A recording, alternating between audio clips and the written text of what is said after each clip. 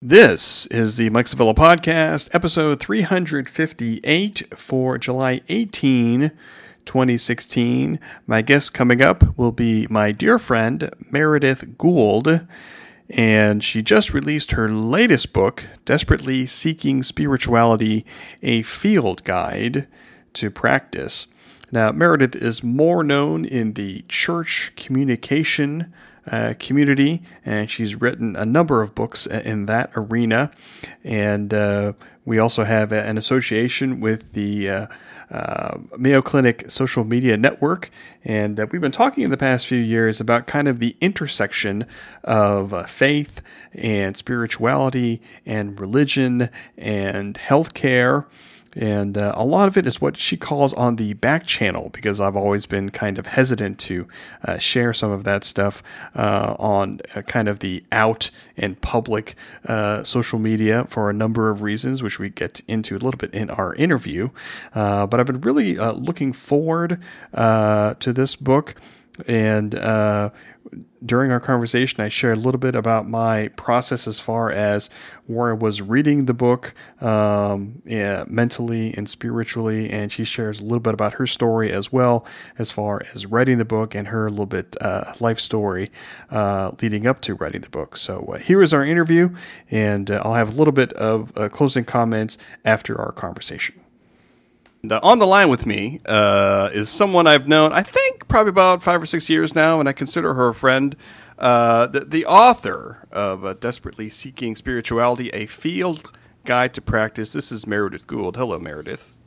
Hello. So I'm really excited about this book. Why don't we just kind of really dive into it, and then we can kind of fill in some of our stories as we're talking about the book. And I've seen in one of your interviews that you've said that Desperately Speaking Spirituality is about, you know, the why and when traditional spiritual practices have stopped working. You've probably been hearing this a lot, but this book has came along at the right time in my life, you know, with all the craziness that's going on in the world right now. There are people out there who have given up on traditional spiritual practices and describe themselves as spiritual, but not necessarily religious. Is that kind of part of how that came about writing this book? That was part of it, and I asked people who are reading the book to read the preface, and I recently got a note from someone saying, you know, read the preface. And I got a note from someone saying, I never read the preface, but you told me to, so I did, and I'm glad I did. I'm like, okay, good, someone who can follow directions. But in the preface, I give readers a little more of a background, a story about how I came to write the book. And in that, one of the stories I tell is how I went on to Facebook, because I'm always, you know, I'm a sociologist by training, so I always collect data, and these days I collect it online. So I went to Facebook and I asked people, which spiritual practices do you dislike the most? And I asked them in groups where I knew there were a lot of clergy. I also knew there were a lot of lay leadership across denominations. And also I asked, I think, in one healthcare group. But it was really very funny because actually spew came back. I mean, people like, I hate Lectio Divina. I'm like, whoa, hate Lectio? Wow, that's a strong word. You know, like, I hate the one I love. I hate the labyrinth. Puts me to sleep. And I'm thinking, how can you fall asleep walking the labyrinth? Alrighty, you know, so I was very interested to see which spiritual practices that are venerable. They're traditional. They've been around for centuries, that people just said, can't do them. They put me to sleep. They do nothing for me at this point. And I thought, okay, that's interesting. And then, again, I say this in the preface, I started to get all the back channel notes, mostly from clergy, saying, really? I can't stand this stuff. I can't do this stuff. I can't stand this stuff. You know, I'm in the religion industry, and it's basically gutted my spiritual life. And often, you know, as you know, and probably some of your listeners know, I do have a tendency towards hyperbole. No, really. Awesomely so. Awesome hyperbole. Awesome. Awesome over the top hyperbole. But but really no joke, I'm not making this up. I mean, I was getting, and not just one, one or two clergy people, that's one thing, but I got a lot from people saying, I'm losing my spiritual life, and I'm a pastor, I'm a minister, I'm a priest. I don't, what's up with that? So that was actually valuable, because as I was thinking about, I sort of knew what I wanted to write about, but getting those notes got me deeper, just thinking, okay, I'm onto something. And the thing that I'm onto, it's not so much spiritual but not religious, although that's certainly one of the markets. It's also people who are raised in a religious tradition or have learned very traditional practices, and they just stop working. And then they, flay themselves alive because, I'm a horrible person, my faith is bankrupt, I'm not even spiritual, I do nothing, I look at clouds, does that count? So so that's why I said, okay, why don't we just take a moment and think about all this doing.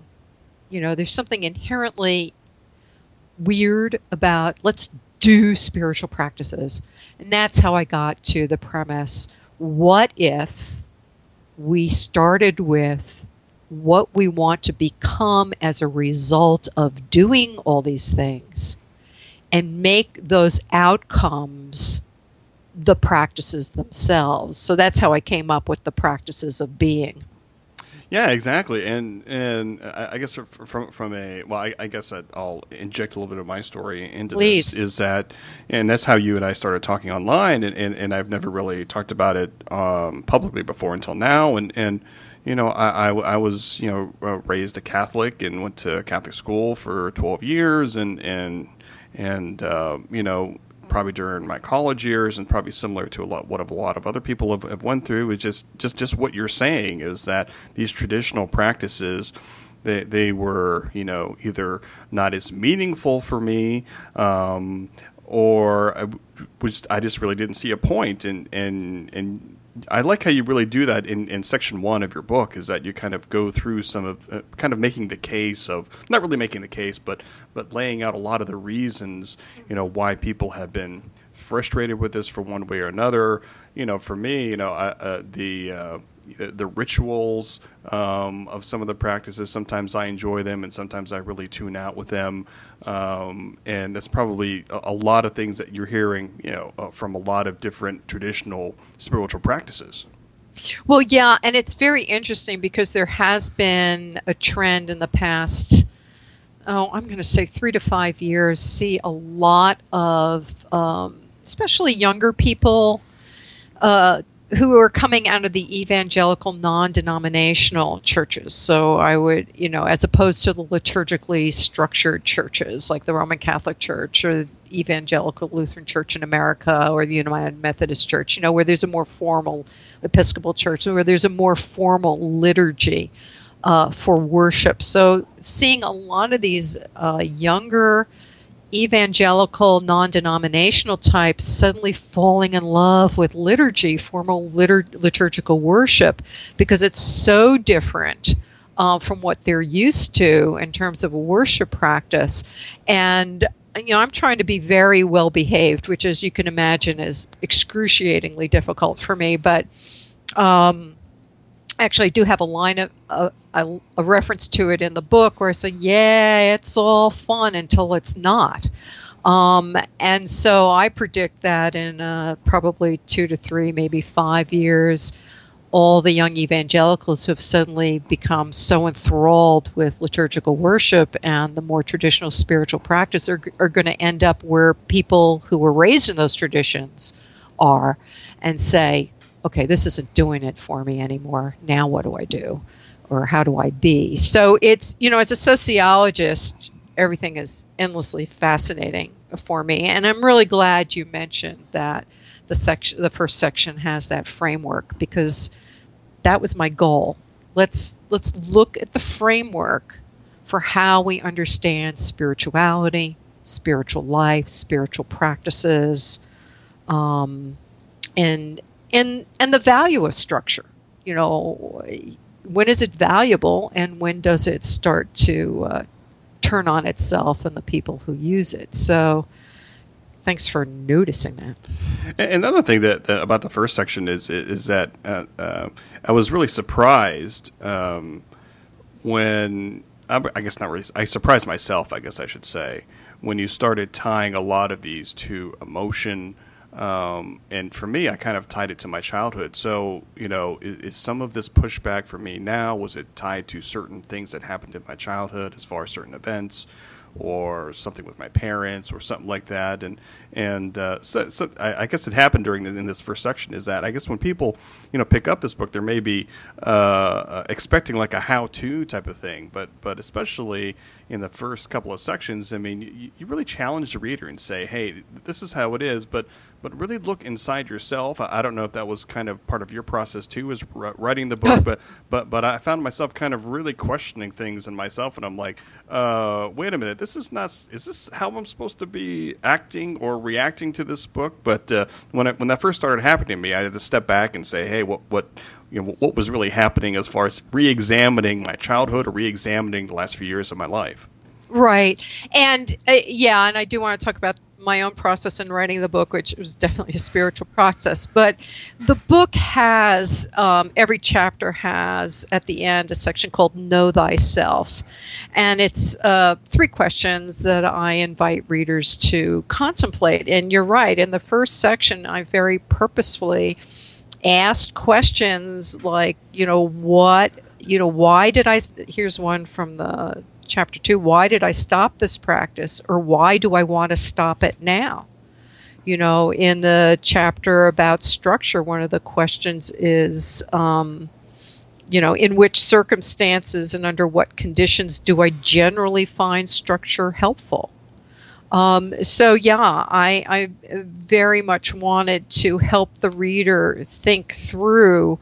It's one thing to say, I can't stand this stuff, I don't want to do it. Well, that's lovely. Get that out of your system. And now let's talk about why. What are the sources of that? And so in this book, actually more so than some of my other books, but this book, I notice I have easily as much information about psychology, development, behavioral psychology and psychospirituality as I do the psychosocial and the sociological stuff. Stuff would be a technical term. But I realized as I was writing it that a lot of the issues, a lot of the things that get in the way of people having a spiritual life or engaging in spiritual practices, and also walking away from them and then coming back to them, that those are psychospiritual issues, and they're usually tied in with a powerful combination of some kind of family of origin stuff, social social institution stuff, and by the the social institution stuff, education, peers, things like that. So I spent a lot of time in this book saying, all right, what do I need? What do I want readers to know about? What do I want them to think about? How can I guide them through thinking about these things? And I gained about 7 pounds while I was writing this book. Oh. Yeah. I was eating my way to... I was self-soothing. Yeah, I mean, going through it, just to let people know, just to let readers know, I mean, it is, relatively a quick read, Yeah. and I enjoy the form factor of it. And it kind of acts like a little pocketbook. And when you go through it, it is a quick read, but if you really want to get, deeper meaning of it, I had to stop after section 1 and kind of, reflect on those chapters before going forward. And I think people will get more appreciation kind of doing something like that. But yeah, I mean, it's a relatively quick read, and I enjoy how you, at the end, you have little workbook type of things, and people to jot down, to reflect a little bit on what they've read. And I just, Yeah, what's, again, very interesting things to get through the back channel. We have a friend in common, I will not mention her name, although she has written about this in public, who sent me an email a couple of weeks ago, was basically, damn you, I am stuck on the chapter about empathy. I thought I was an empathic person. I am not. Mm-hmm. And, it was like a 600-word email. So we ended up on Skype talking about it, which I appreciated, and it's wonderful. And she's a dear friend, and I love that she was able to articulate it and how she articulated it. But that's what's starting to happen. I've mentioned this to you before. I've been a little freaked out about, are people actually reading this book? Because people aren't telling me. But now people are starting to contact me, and they're sharing what you just shared. That, yeah, it's one of my books. My chapters are always short. They're very conversational. There's a lot of boxed material. They seem like they're light, fast reads. They are fast reads. But what I'm getting from people is, whoa, I thought this was wow. I had to go back and reread that a bunch of times. And now some person sent me a note saying, I'm sitting on my porch staring into middle distance, shaking my head. Yeah, because that was kind of my approach to it, because I've heard some of your interviews and read some of your interviews before this book, and yeah. You talk about willingness and curiosity and empathy and generosity and delight. I'm like, okay, that's kind of all right, great. I'm focused. That's the meat of the book. I'm going to focus on that. And then as I go through that, you go through all the good stuff, and then you just kind of really challenge the reader and say, okay, so are you really doing this? And, you kind of use, words like willingness, but, what if you're, apathetic or averse or opposed? And they're like, wait a minute, I do that sometimes in some situations. Damn you, Meredith Gould, I can't believe you. Yeah.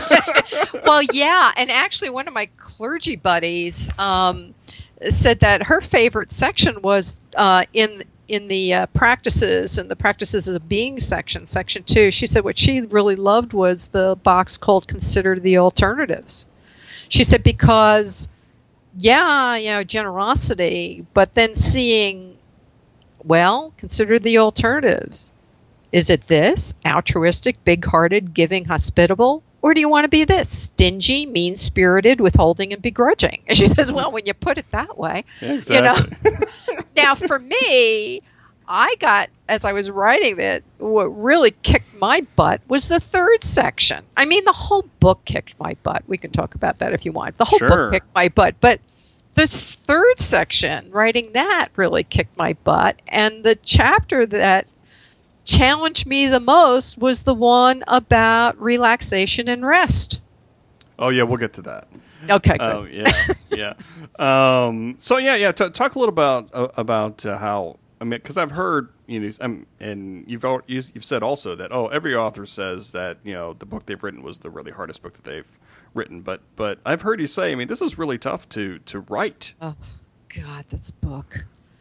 I cannot, I can't even count the number of times. Now, I have a wonderful cadre of first readers, and then I have my first among first readers. So I set this up, and I've written about this. I think I wrote a piece about this on Medium and I think this is essential for authors, is to have first readers, the people who read your stuff in draft and provide input before it even gets anywhere near the publisher. And I choose each of my books has a different set of first readers, although there's usually overlap of one or two people. Well, I have wonderful first readers, and I choose people who are not going to pander to my stuff and who are going to speak truth to stupid and speak it in love with compassion. And so I spent a lot of time during the book process sending plaintive little ridiculous notes via email and direct message, and I think I even used Facebook messaging a couple of times, saying, I really want to stop writing this book. Can I just quit? I mean, I don't want to write this book anymore. Yeah. I don't like writing this. I don't like writing this book. Um, and I also thought, now, most books, just about every, I'm trying to think, yeah, I think every book I've written so far, and this is my 10th book, I just start wherever I want to start. I usually start with either the easiest chapter to write, so I get a quick success. I feel like, oh, I can write a book. Or I start with the hardest chapter, the most difficult, challenging chapter, so I can say, got that out of the way. All right. So with this book, I thought, I don't know what I thought. It's like purposeful forgetting at this point. But at this book, I thought, oh, I'll start. And then where I thought I was going to start, I couldn't. When I got to the second section, I realized, I thought, I know what I wanted to do. I wanted to write the curiosity chapter first because that is my go-to spiritual practice. I mean, that is my core practice, and it has served me in very good stead for a very long time. Just the practice of, asking questions and being curious and all that. So I thought, oh, I'll start with that because I love that. Right. And I can't because willingness is the foundation for curiosity. I mean, you can't just skip ahead to curiosity. You have to be willing first. It's a foundational practice. So I thought, all right, I'll start with that. And then I got to curiosity. And then when I got to empathy, originally that chapter was supposed to be on compassion. Well, as I started to do the research on compassion and all that, I realized, no. Compassion, which most people confuse with empathy, is something completely different. And by the way, you actually can't be compassionate unless you have empathy. And while we're at it, what's the difference between sympathy and empathy? So for my friend who was a little upset by that chapter, yeah, well, sister, so was I, and I was writing it. So, and then, I think my favorite chapter, I think, was the delight chapter, because that was just fun. It was just fun to write, and I believe it. And even that chapter was interesting because one of my first readers she said, I love that you chose the word delight and not joy. And when she said that, I said, yeah, I think I did that. Oh, I'm going to say I did that on purpose. And I did. And then I had to stop because I thought, well, do I mean joy or do I mean delight? And what is the difference? And how does fun factor into that? So every single chapter, especially in the practices of being, just took me on a journey and also forced me to say, do I do this stuff? And I've heard you say before that people should read it in order and not jump to delight first and then work backwards. Much as we'd love to, yeah. And again, and I usually say, and basically all my other books start anywhere, but with this one, well, actually, the book Staying Sober, the book on 12-step recovery, I say you probably need to read that in order because it won't make any sense. And again, that 12-step recovery is very anchored in spirituality. It's a spiritual program. It's not a self-help program. So that book needs to be read in order. And then I realized, no, I cannot recommend a jump around at your own peril. And like that. But yeah, it was very challenging because I didn't write it as quickly as I've written other books. I've been known to write a book in 8 to 10 weeks. And I had to push the delivery date back a couple of times, and my Liturgical Press, which is my publisher for this book and also for the Social Media Gospel, they were wonderful and they accommodated that. And I was very grateful, but I could not rush through it because I had to work through this stuff for myself.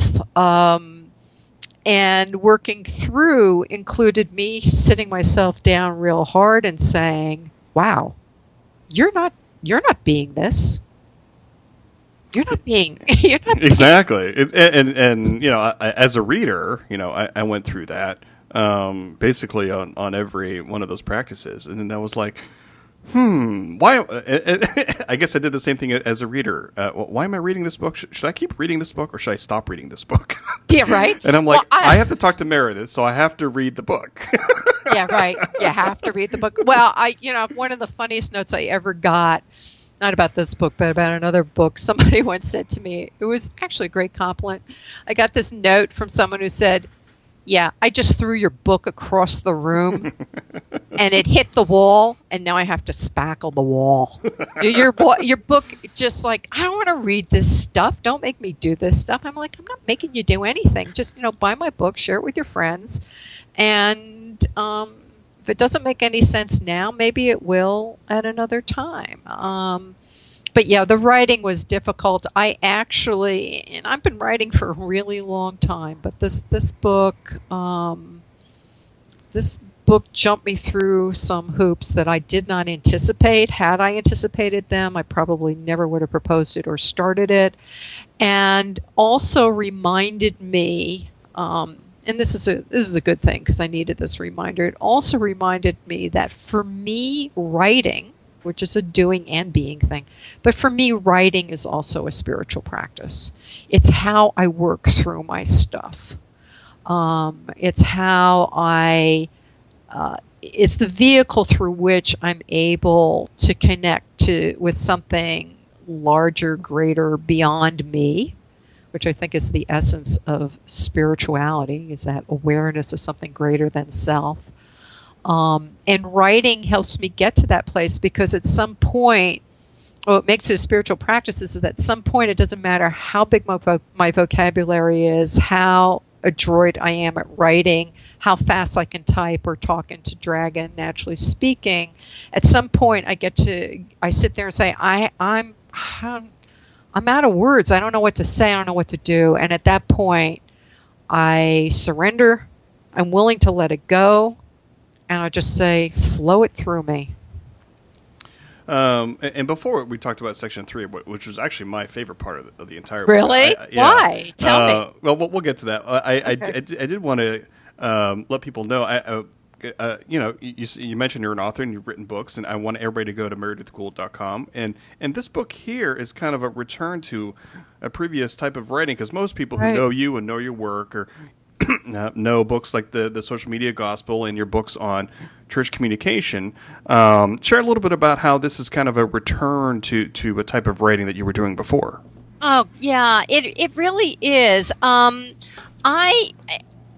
will say that everything is of a piece. And what I was thinking about actually earlier this week, I mean, it's Thursday, how much earlier in the week could it have been? Okay, like yesterday.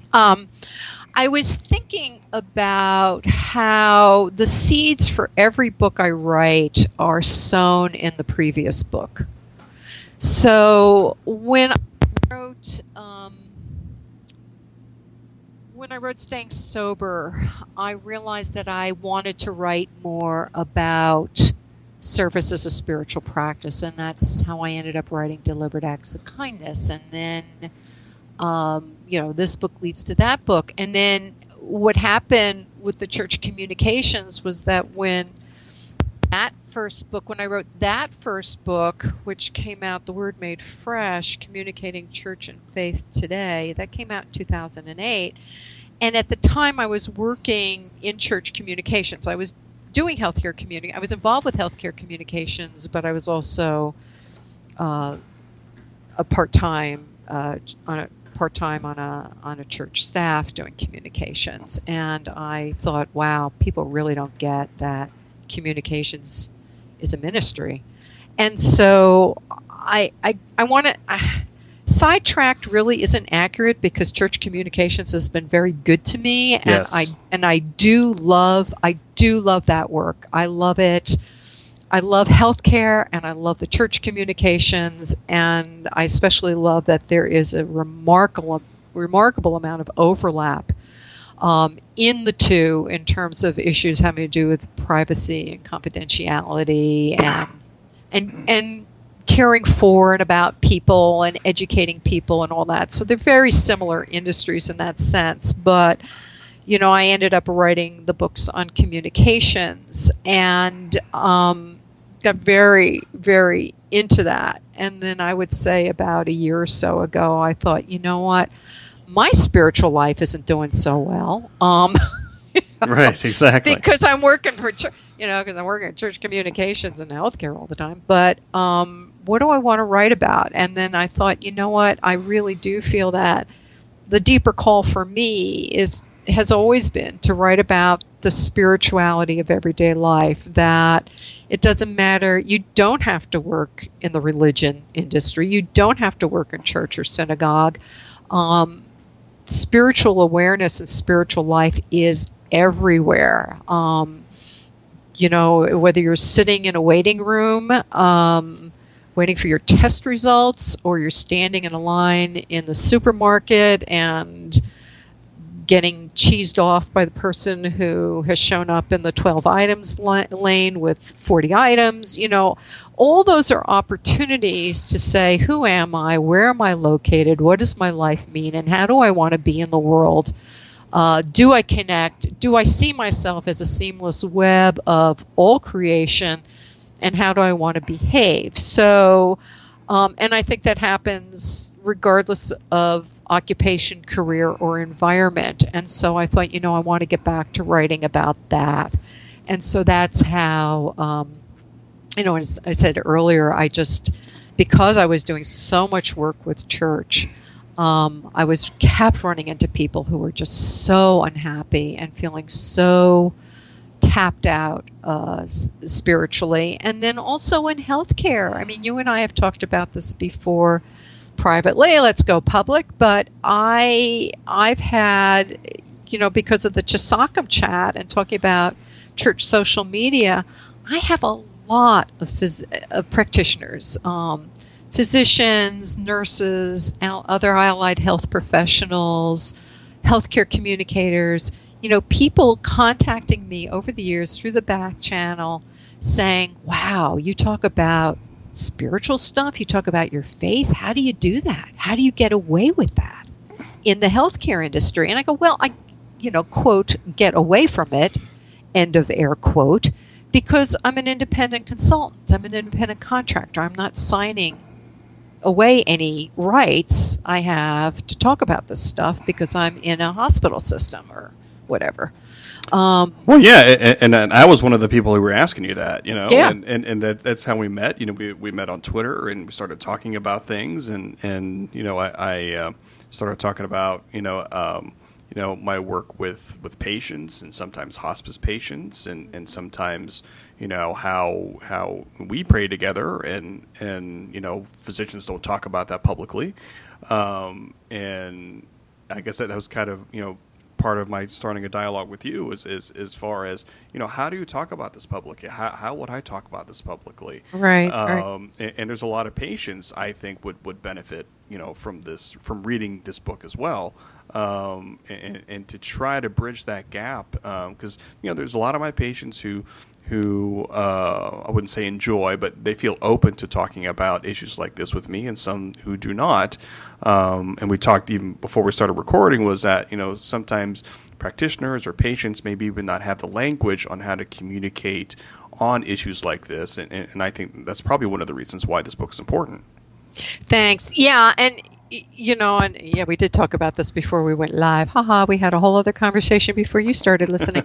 That conversation you and I had at MedX a few years ago, where about the whole business of language, and it had netted out, or I had said, well, what if you, instead of asking, do you go to church or do you have a spiritual life, what if the question was, how do you find meaning and comfort during times of stress, distress, and pain? So you're not using, obviously, spiritual or religious language, and you're not speaking in such convoluted code that people would be suspicious, but asking, where do you find meaning and comfort, opens the door for someone to say, well, actually, I'm active in my church. Or actually, it's important for me to work at the local nature preserve. And that opens the door to have that conversation. But, I have, again, we know so many of the same people, and there's one person in particular who I know is a bunch of people, very, very deep faith, who has point blank said to me, I will never talk about this on social media. Right. And I will never talk about this on social media. And I'm like, ooh, okay, really? All right. And that's another conversation, and I would never... Man, I'll tell you, sometimes my direct message feed, it's like a confessional. But anyhow. That's your next book, probably. God, yeah. But it's very, very interesting. So at the same time, was delighted to be on the chat last night with the Gynic Sim social media, the Gyno social media chat, talking about spirituality and quality of life, because my sense, and I don't think I'm making it up, is that in the past year, people, maybe past year, 18 months, there's been a lot more openness to talking about spiritual issues in the public domain, more so, especially around healthcare, which is I would say was absolutely not the case even 2 or 3 years ago. I could not get anybody to talk about this stuff in public. They're like, "Are you weird?" And I go, "Well, we know I'm weird." Yeah. Let's have the conversation. Anyway. That's a separate conversation. Yeah. So I'm heartened by that. I mean, Regina Heater and I started the Health and Spirituality chat. We've now just had our first year of that chat. It's a monthly chat. We very purposefully decided to do it once a month and it's on Wednesdays, the third Wednesday of every month, because right now Twitter chats, I mean, there's so many wonderful chats, and we just didn't want to flood the environment with yet another one. And we also realized that the topic itself, health and spirituality, really does call people to ruminate and contemplate more. So we didn't want to just do this weekly. And we spent a fair amount of time discussing what we would call it and how we would roll it out and who we would see who showed up. Now, I also tried to put together a similar chat 4 years ago, no traction whatsoever. And health and spirituality, again, it's a year old in May. It's a lovely little chat. It's very different from other chats I've been on. It's not a fire hose chat. It's more like sitting around in comfy chairs, having a leisurely conversation, and has such a different ethos, and it attracts all sorts of different people. And I always give a shout out to the guys at Simpler, because it's considered a healthcare chat. They archive the transcripts, and that's really been very valuable.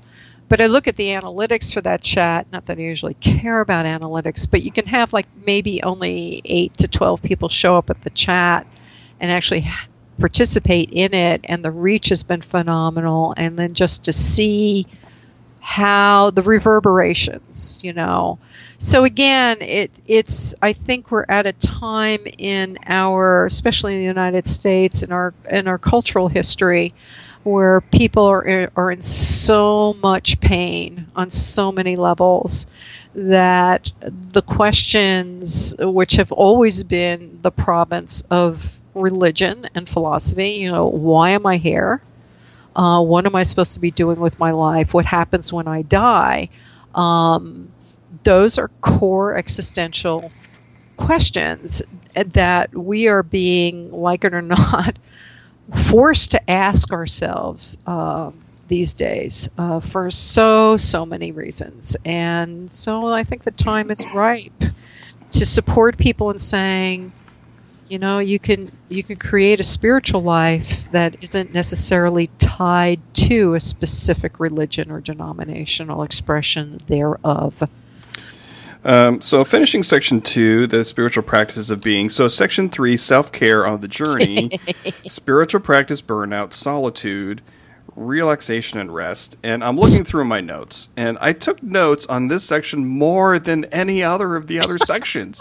Now, Why? I don't know if it's my personal thing saying, Mike, you need more self-care in your life, which is probably part of it. But it totally makes sense how you laid it out. So you go through all these spiritual practices, and in the very next chapter, you're like, just don't overdo it. Like, and I think there's a nice chart in there about how people can just really get into it and then burn out and then end up where they were before they read the book. I thought that was very interesting how you laid that out. Yeah, well, I wouldn't know anything about that. You have no experience doing that. Yeah, that I read that. I stole that from someone else. I certainly never experienced that. Oh, my God.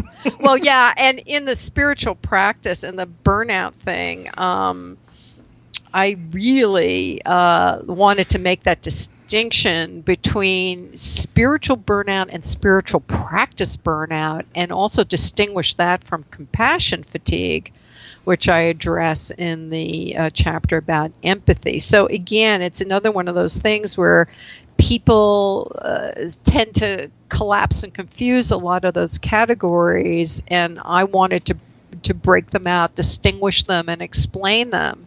So with the hope that would be useful for readers. And the spiritual burnout is very familiar to me. All the examples in that chart are ones that I've either heard or trotted out myself to justify overwrought spiritual practices. So the solitude one, I'm an INTJ, so I derive a lot of energy from solitude. I think we're similar like that. Well, yeah, and you're so because we've met, I know that about you, and yet your public persona is very, very gregarious, very extroverted, and people think yours too. Oh, I know. People think I'm an extrovert. I'm yeah, like, me no, too. I don't know. I hate people. Yeah. Get away from me. Yeah. Newsflash. Mike and Meredith are introverts.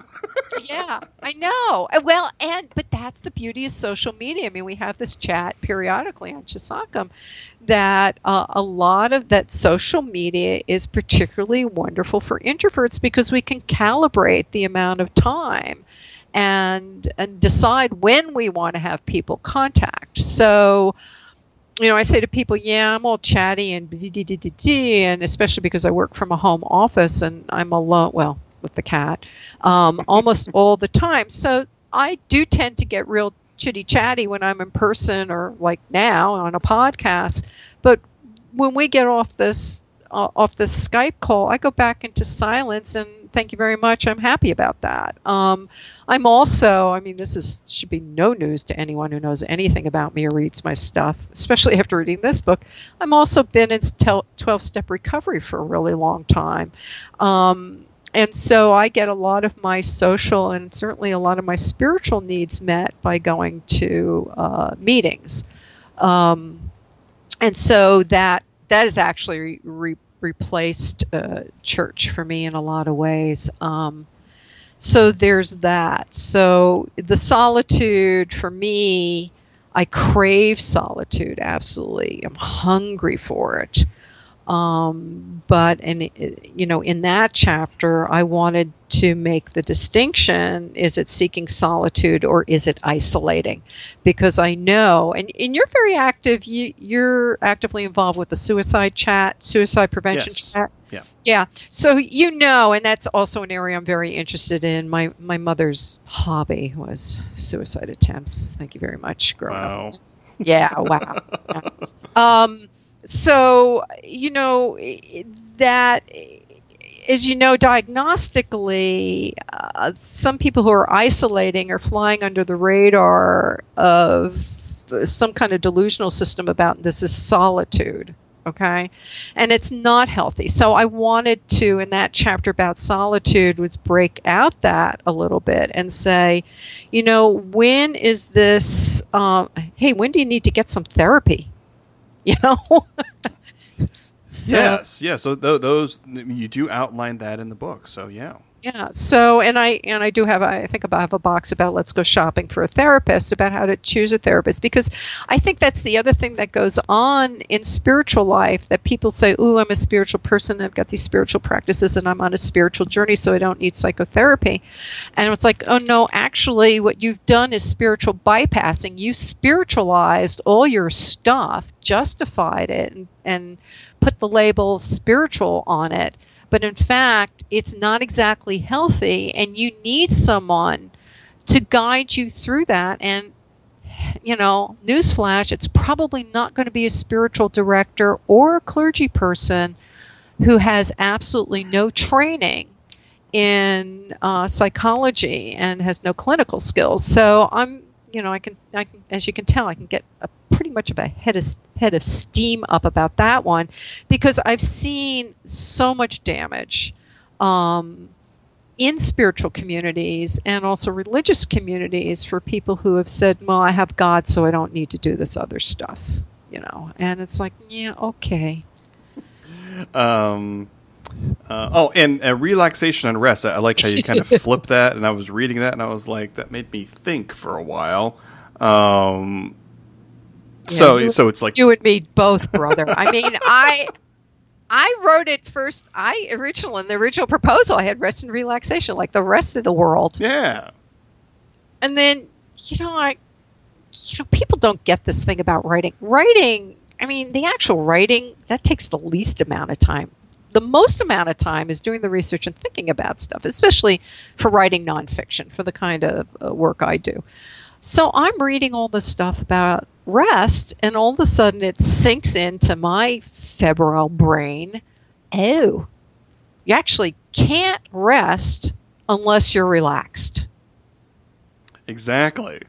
Who knew? I had to put. I didn't throw the book, but I had to put the book down, and I was like, "Oh yeah." That. Yeah, I know. Yeah, and I think you make some kind of reference like that in the book too, and you're like, "Duh." Well, I know, and why do I not know this? I mean, name drop here. I'm friends with Pam Wrestler. I mean, woohoo! Mindfulness, fabulous nurse, educator, all this other stuff. She's a personal friend, and I'm still like scratching my head, like, really? What? Relaxation? How does that fit? So I laugh. I end up laughing at myself as I write when I'm not weeping. Sometimes I just like put my head in my hands and go, wow, I am really, good thing I'm writing this, because I really need to learn this stuff.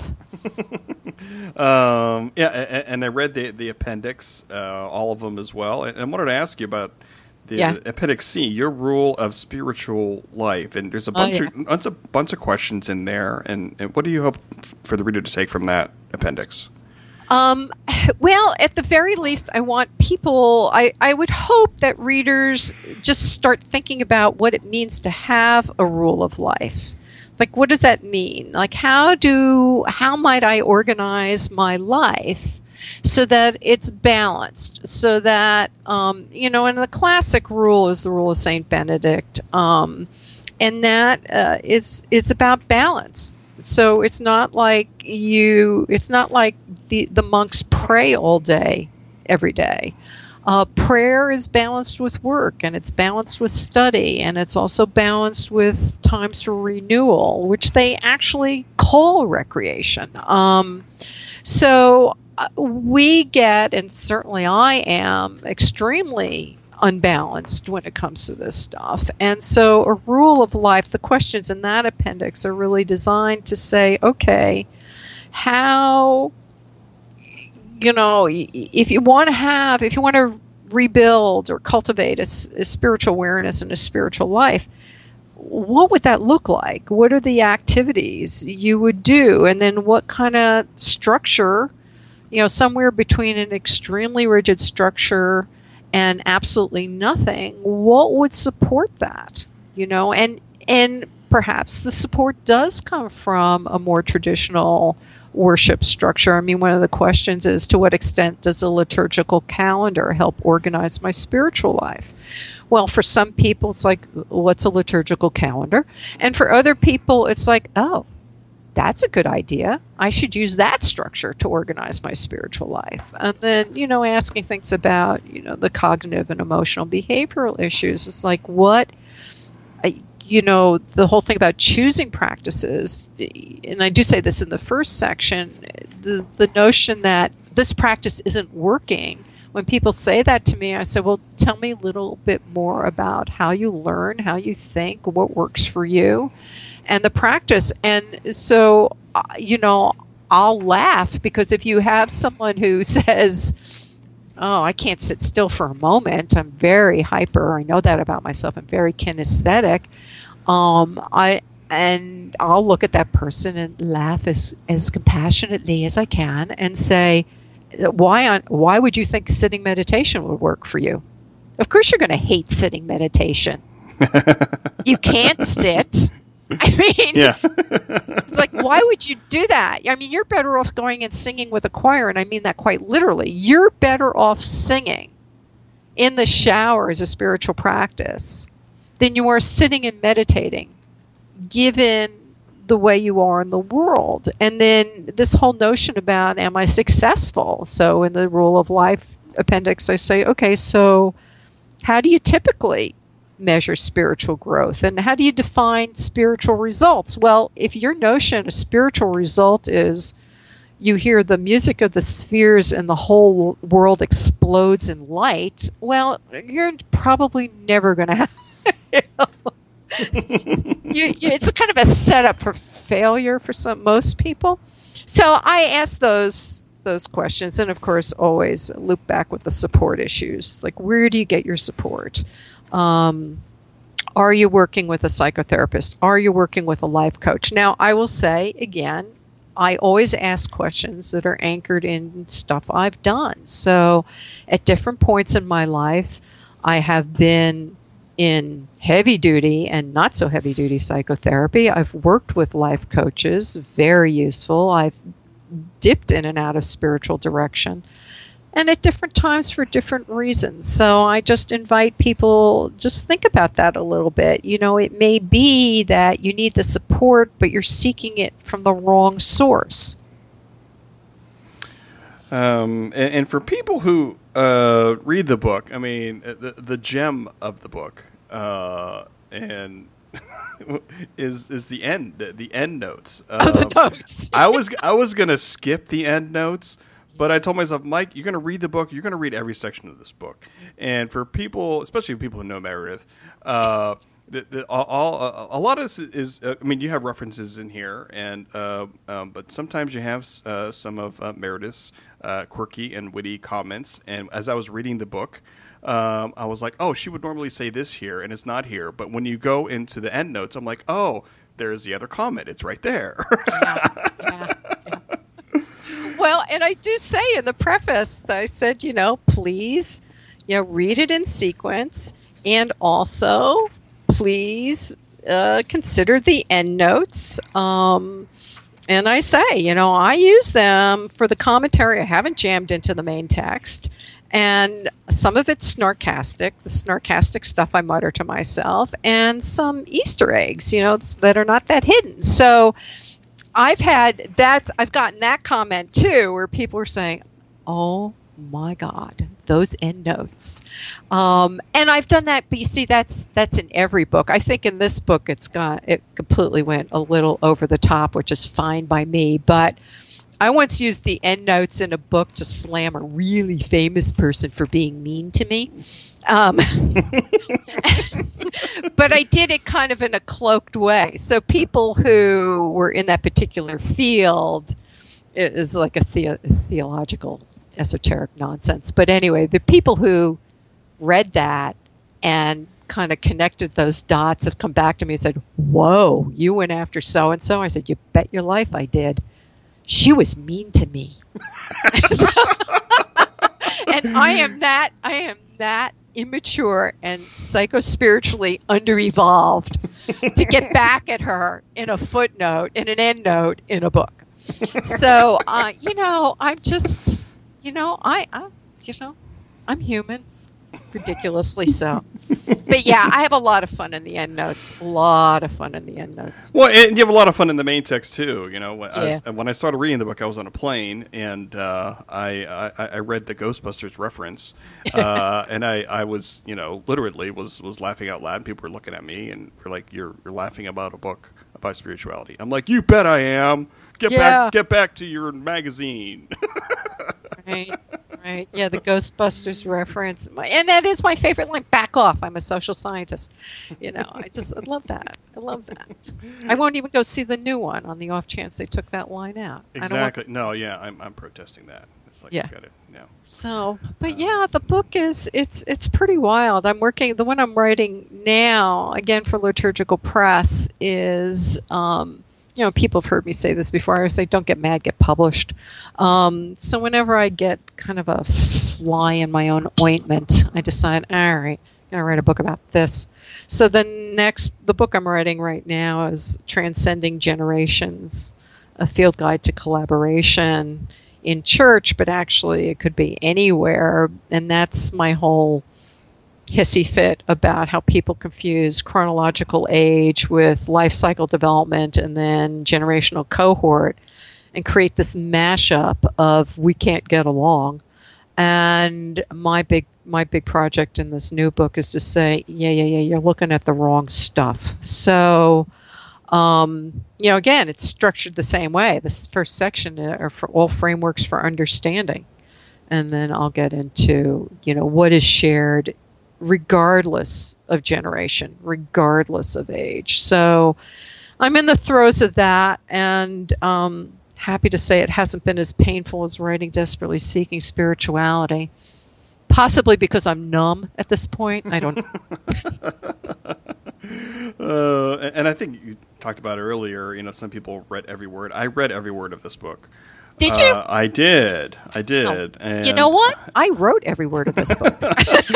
and I was surprised and humbled to see that I was in the acknowledgments. So I want to thank you for that. Yeah, I mean this. I hope you know many people enjoy this book. I've talked to a lot of people on my back channel. It's not as big as your back channel, who are very curious about it and are in the process of trying to get through the book. And I'm really curious on the conversation that happens, because I think, especially with you and I being on social media, you know, we enjoy the conversation, and I think this book will spark a good conversation out there. Thanks. I hope so. I mean, I you know, as I said, I think we're at a point in our cultural history in this country especially, where people are in a lot of pain emotionally. And as we know, I mean, those of us who are in and around healthcare, and there's a high correlation between psychological and social pain, psychospiritual pain, and physical pain. You know, as you know, I have my own chronic illness, crazy stuff, and it is really true that I can track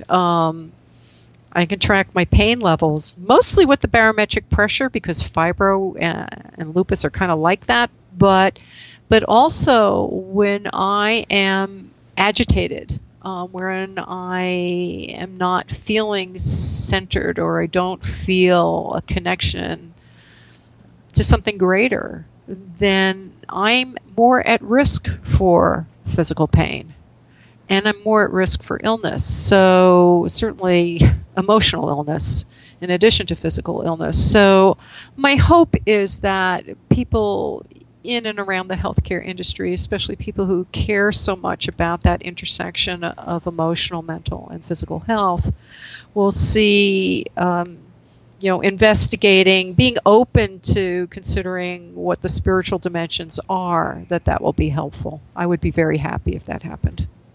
Before I let you go, I did want to let people know to go to meredithgould.com and to follow you on Twitter at Meredith Gould. And before we go, maybe you can mention those couple Twitter chats, your spirituality chats and your church and social media chat. Okay. The I can't even pronounce. I create these hashtags I can't pronounce. Okay, so the health and spirituality chat is HLTHSP. Health. Let me wipe off my microphone here. Yeah, I know. Me too. And that is actually, we also have a Facebook group that's public and open. So we have, it's Regina Heater and I. She's on as @Rec Show. And that chat is every third Wednesday of the month. From 9 to 10 Eastern Time. We have a Facebook group. What we decided to do with the Facebook group is that there's not a lot of stuff up there. There's not a lot of conversation. We go for quality, not quantity. It's a cozy community. We post resources at that intersection of health and spirituality. And so people are certainly welcome to join that group on Facebook and lurk or participate in the chat. The Chisocum chat, we just celebrated 5 years of weekly chats. That's the CHSOCM. That's the Church and Social Media chat. Again, 5 years. And we meet on Tuesdays from 9 to 10, which is a little bit of a challenge, although kind of fun for me because I try to get to the healthcare leader, HCLDR chat from 8:30 to 9:30. So I have this overlap where I'm just in multitasking heaven. Sometimes I'm there, and we have our little snarky back channel chats, and that's fun too. Yeah, so that, and that community is very interesting. A lot of people like Joe Babian, Gia Susan, there are a lot of people in that community who totally get the value of spiritual life, Colin. And so that's been kind of interesting. Those chats I find very useful. I think for people who are interested, there was just a mental health church chat that started, or a church mental health chat. I haven't gone to it because it overlaps with another chat, but at some point I'll check that out. I do think for people who are, and again, I lurk on it, I don't participate in it, but I do think the SPSM chat is inherently speaks to some of these issues. Would you agree, or? Oh no, I would actually absolutely agree. Yeah. Just talking with them and chatting with them online and offline, absolutely. Yeah, a lot of these issues are very similar. Well, right, because with suicide, it's you don't have to be a genius or an expert to realize that. That the link between suicide and despair, total despair, some of it is, it can be related to all sorts of things, but it's also very much an existential issue. It's an emptiness that is a psychosocial issue and also very much a psychospiritual issue. So I'm not aware that that chat is addressing the spiritual stuff directly. I should go talk to them about that. But I would think that chat would also be a good chat for people who read this book, would find that chat helpful and a good place to hang out. And to let people know, your new book is now available on the Kindle, right? Yes, at last, as God intended.